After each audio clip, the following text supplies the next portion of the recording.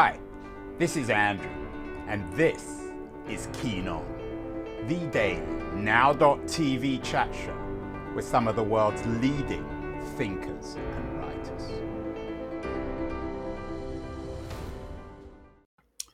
Hello, everybody. It's March 29th, 2022.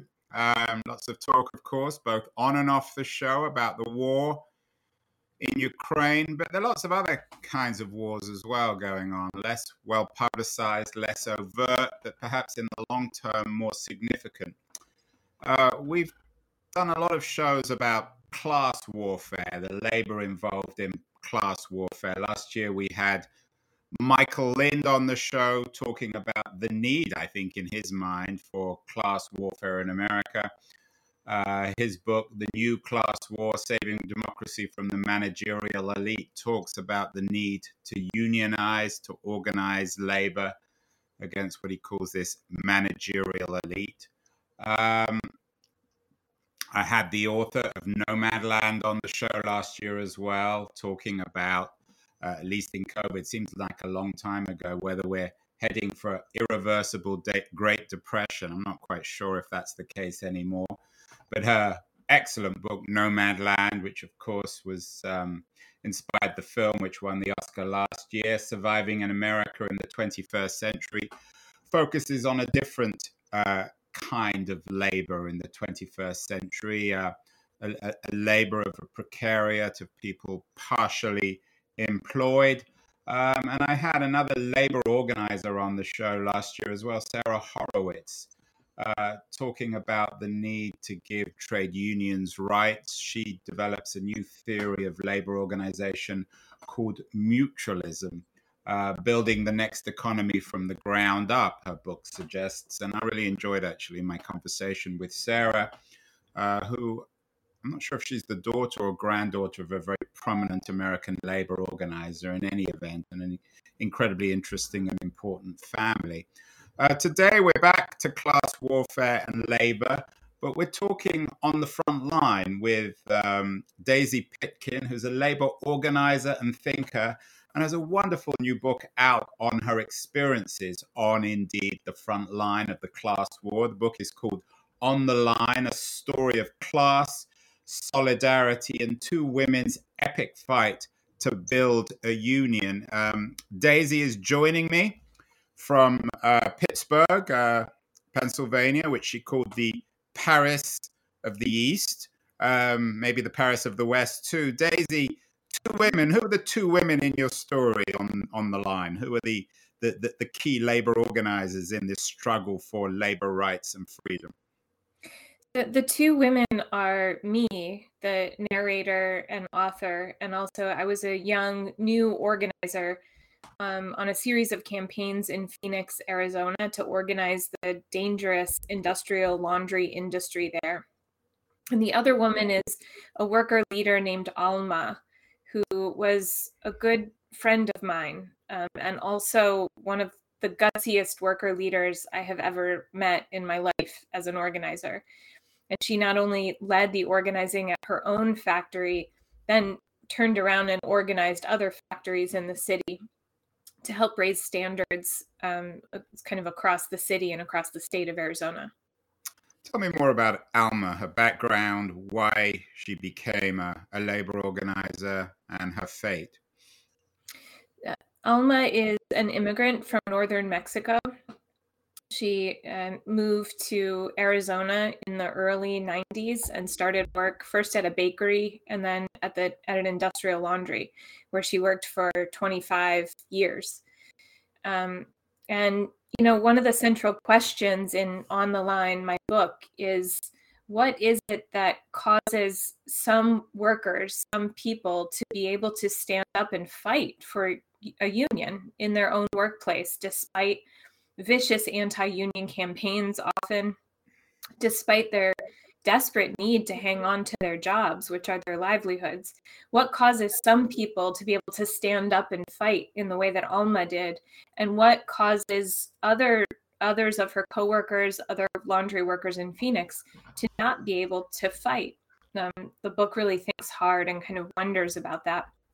It's a question that Alma and I talked about often. in the book. And, she is just one of those people who I think was able to stand up and fight. She grew up in a family that fought in the peasant land struggles in Mexico, and she kind of knew what it was to fight. And by witnessing her own capacity to fight for a union, I think it sort of grew her capacity. It transformed her and allowed her to become this amazing leader that she was and is.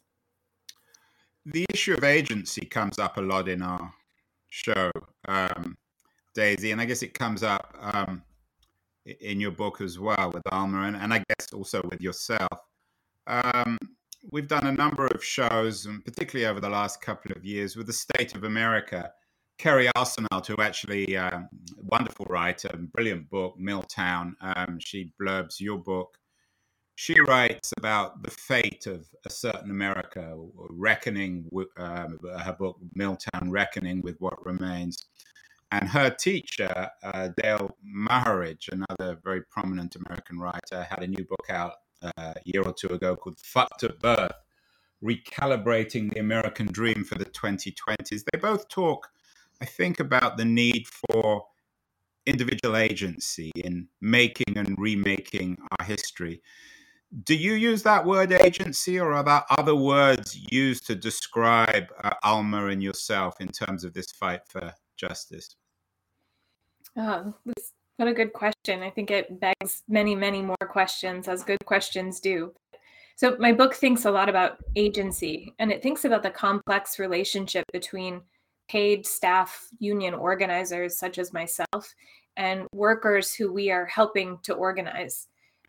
Where does the agency lie in that situation where organizers are paid to sort of foment an organizing drive among a group of workers, and then allow those workers through training and facilitation to gain control of their own organizing inside the workplace, and then form a union that they are in control of in sort of a grassroots rank and file way. And I think a lot about that sort of what the power dynamic between the two sides of that equation, what it looks like, what it looks like in sort of a traditional union organizing campaign, and what it can look like, what it's starting to look like on campaigns like the Starbucks workers campaign that's happening now across the country, which is truly a grassroots groundswell of workers organizing themselves and each other. So I think a lot about the role of the union organizer, and then the sort of fate of rank and file members of unions and how much control they have over the organizations that they build. It's a real question that I trouble and kind of dig into in the book. I think this question of individual agency is an interesting one, and it is in conversation maybe with the book that you mentioned earlier, Mutualism. You're familiar with the book? I am familiar with the book, yeah. What did you think of it? I thought it was very good.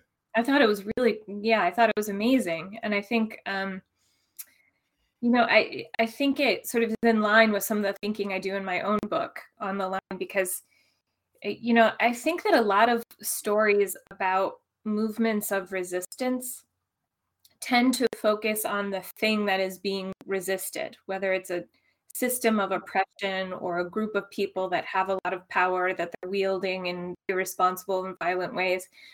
They focus on the thing that is being resisted and on how that thing is being deconstructed or torn apart, rather than focusing on the thing that's being built along the way, with the world that can exist inside the movement of resistance that is rising in contrast to the thing that's being resisted.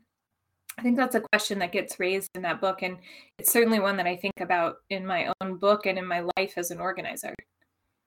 One thing that ties you, Sarah Horowitz,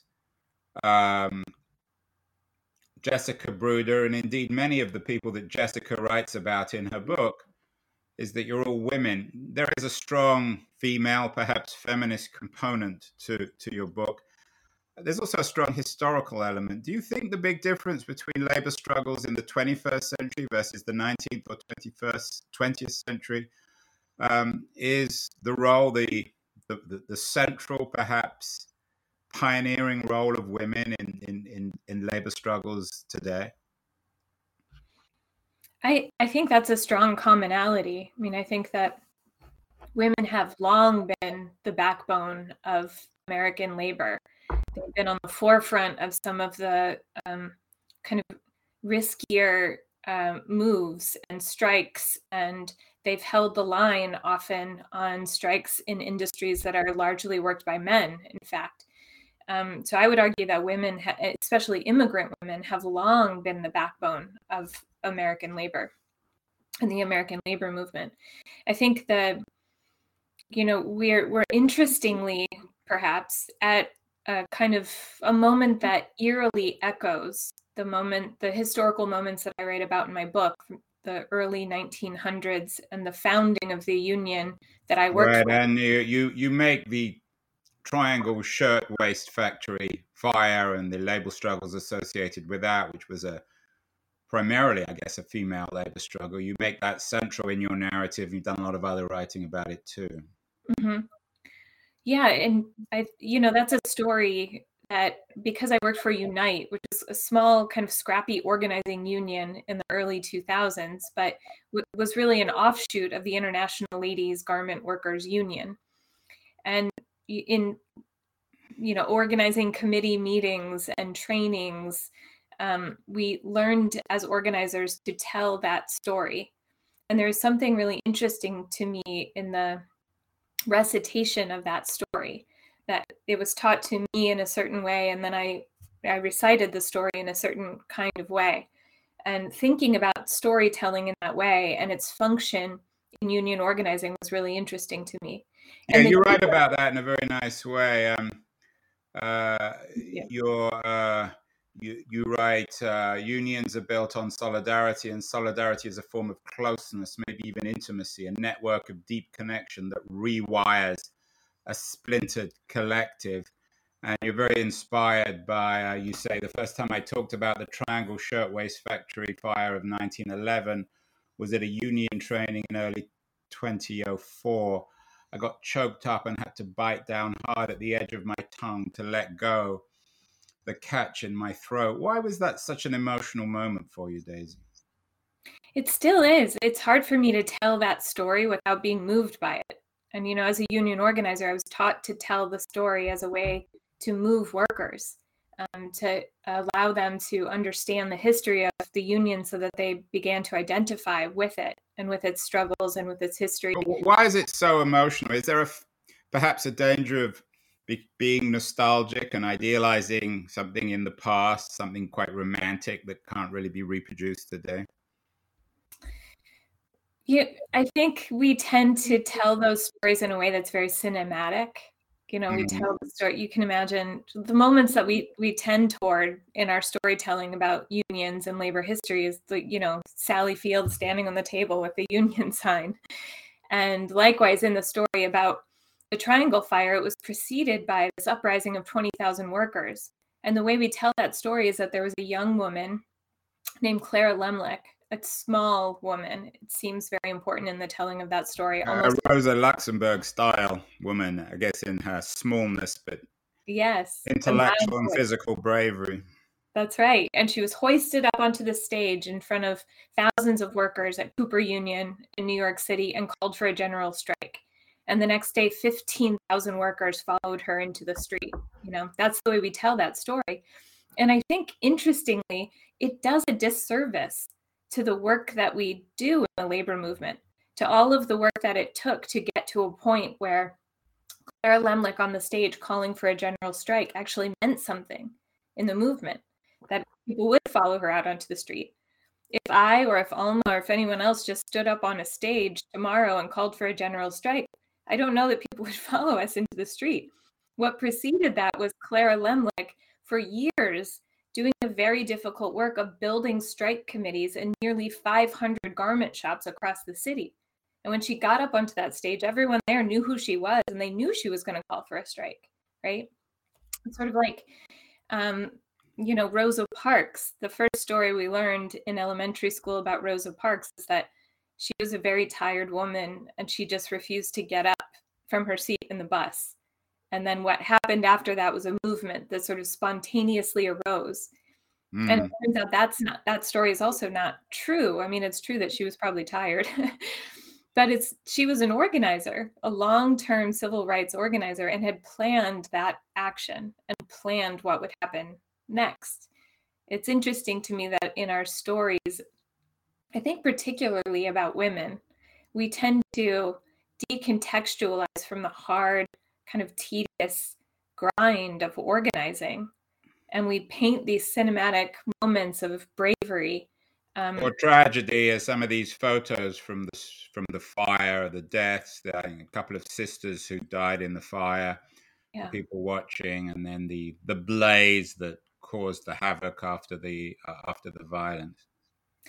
I think that story is hard for me to tell. Going back to your original question about this, it's hard for me to tell without kind of choking up or feeling emotional, because it was such a violent tragedy. I mean, it was an atrocity. 146 people died in that fire because they were locked in a factory so they wouldn't steal thread, and it reminds me of the sort of gruesome reality of industrial work and the greed of corporations and industry and bosses.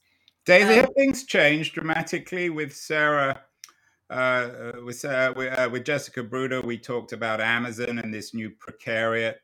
The women featured in her book are many of them working for Amazon, subsistence wages, often barely being able to afford their own apartments, some of them homeless, living in vans. Has anything really changed? Some people would suggest that things aren't quite as dire as they were in the early 20th century. Coming out of the Triangle Fire, we got a modicum of change. The OSHA exists now. There are fire safety laws. Children are not working in factories as they were in Triangle. There was an area in the factory called a kindergarten where very young children were finishing cloth for hours and hours a day, right? So there are laws in place to prevent some of the worst treatment. But by and large, things have not changed. Factories, especially industrial laundries, are dangerous places to work. And so are Amazon packing facilities, distribution centers. They're dangerous places to work. They have not, lifted people out of poverty.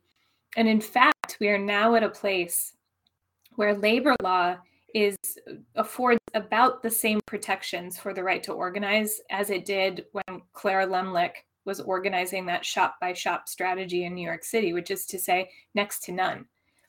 If workers want to form a union in this country, they really have to take collective action to force their employer to sit down and bargain changes and improvements with them, because labor law is just loopholed and broken. Has the front changed? I know you were involved in the struggle for faculty rights, part-time faculty rights on universities.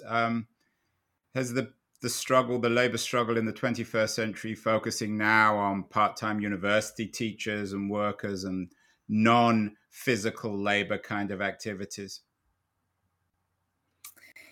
I'm interested in that shift. I'm interested in the fact that sort of cultural workers, librarians are organizing, right? Museum workers are organizing, contingent faculty or adjunct faculty are organizing.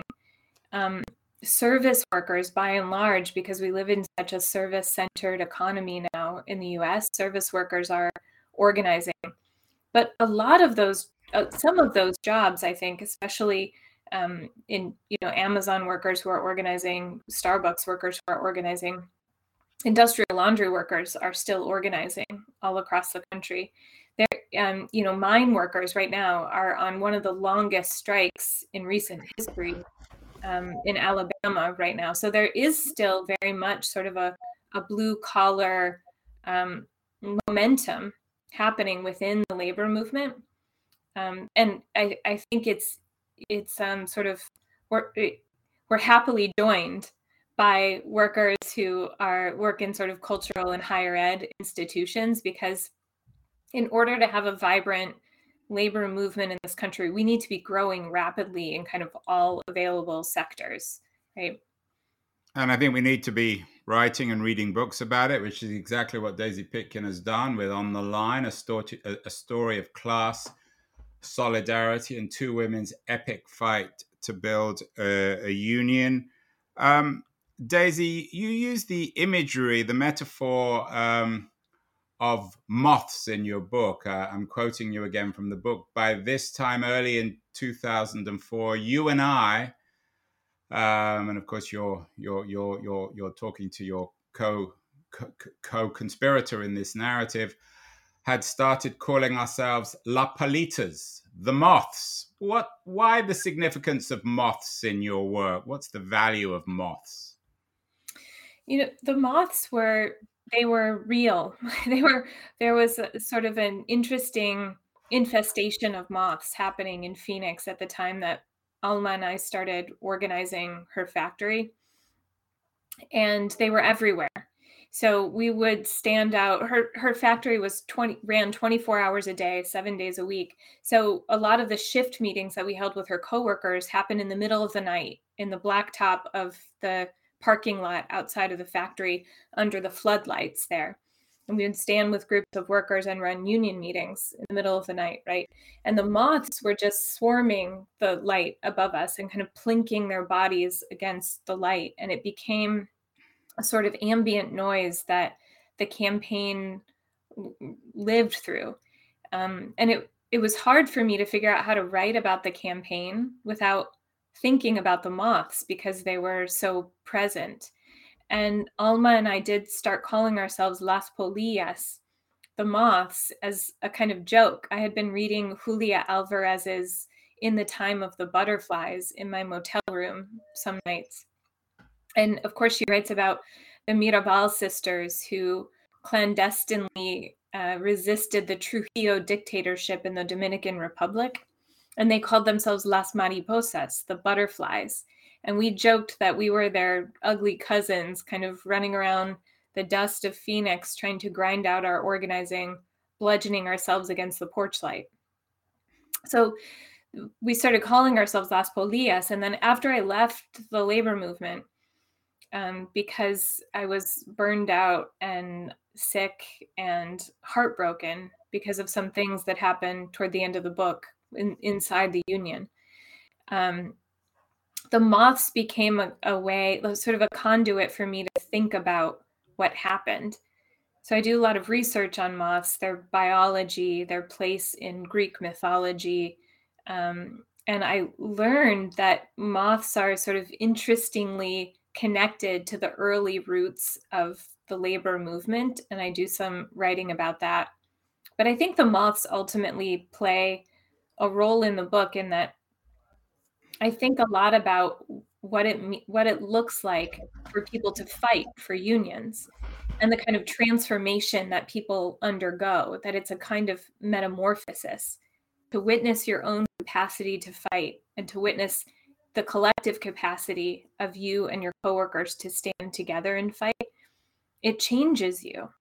And so I think that the moths sort of connect in the end in that kind of way.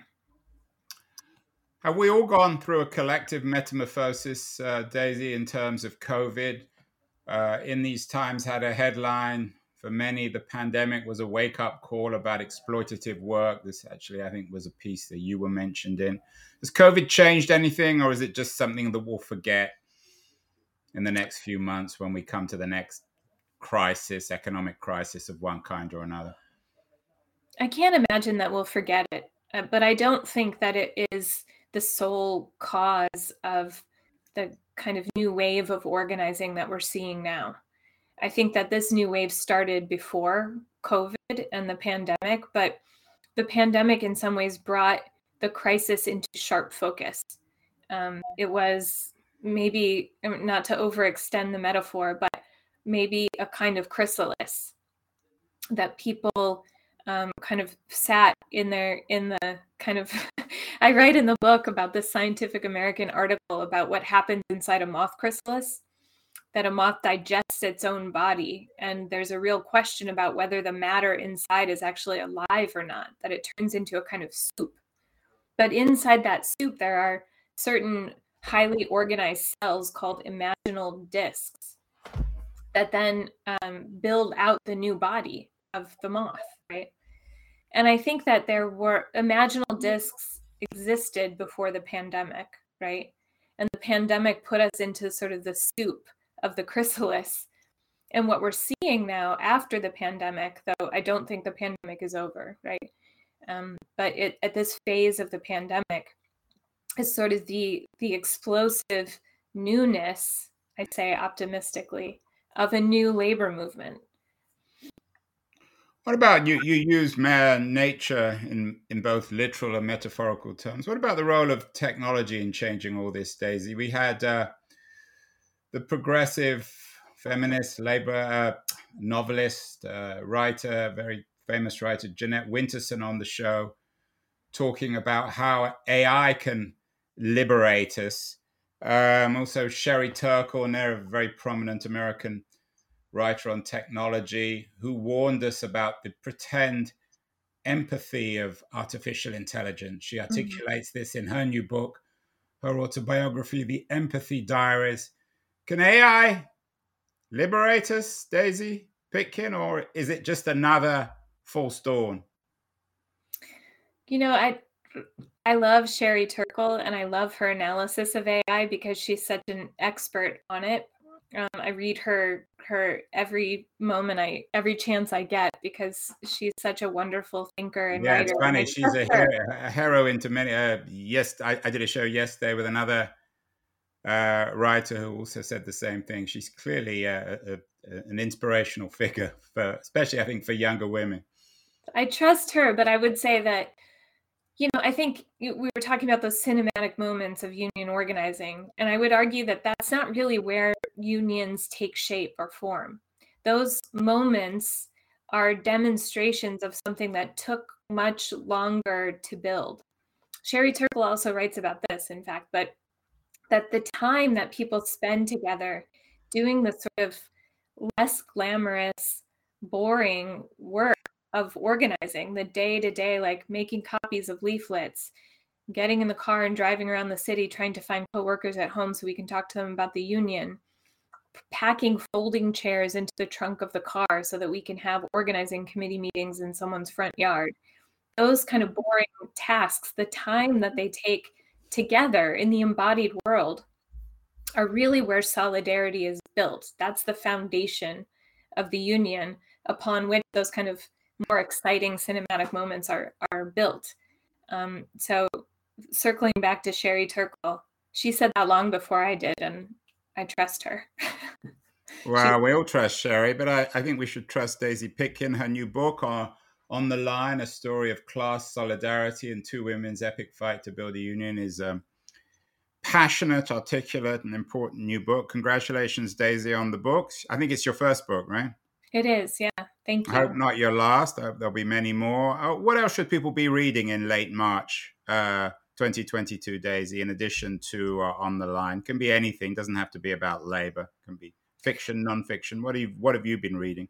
I have really wide interests as a reader. So I'm interested. I read a lot about labor, and I love Gabriel Winant's new book, The Next Shift, The Fall of Industry and the Rise of Healthcare in Rust Belt America. It's a really smart look at how Pittsburgh, where I'm located, has changed over the years. How steelworkers went from having access to healthcare to then sort of requiring that an entire healthcare industry be built. And it kind of examines the shift of labor and labor organizing in Pittsburgh. It's a great book.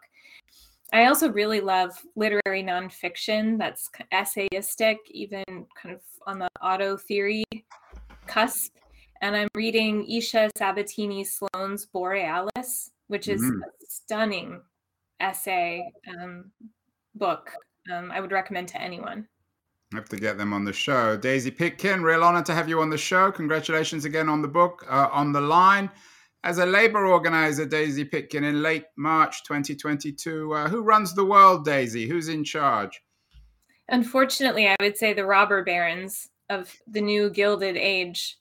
But more optimistically, the young people who are joining the labor movement. Let's say by 2023, they'll run the world.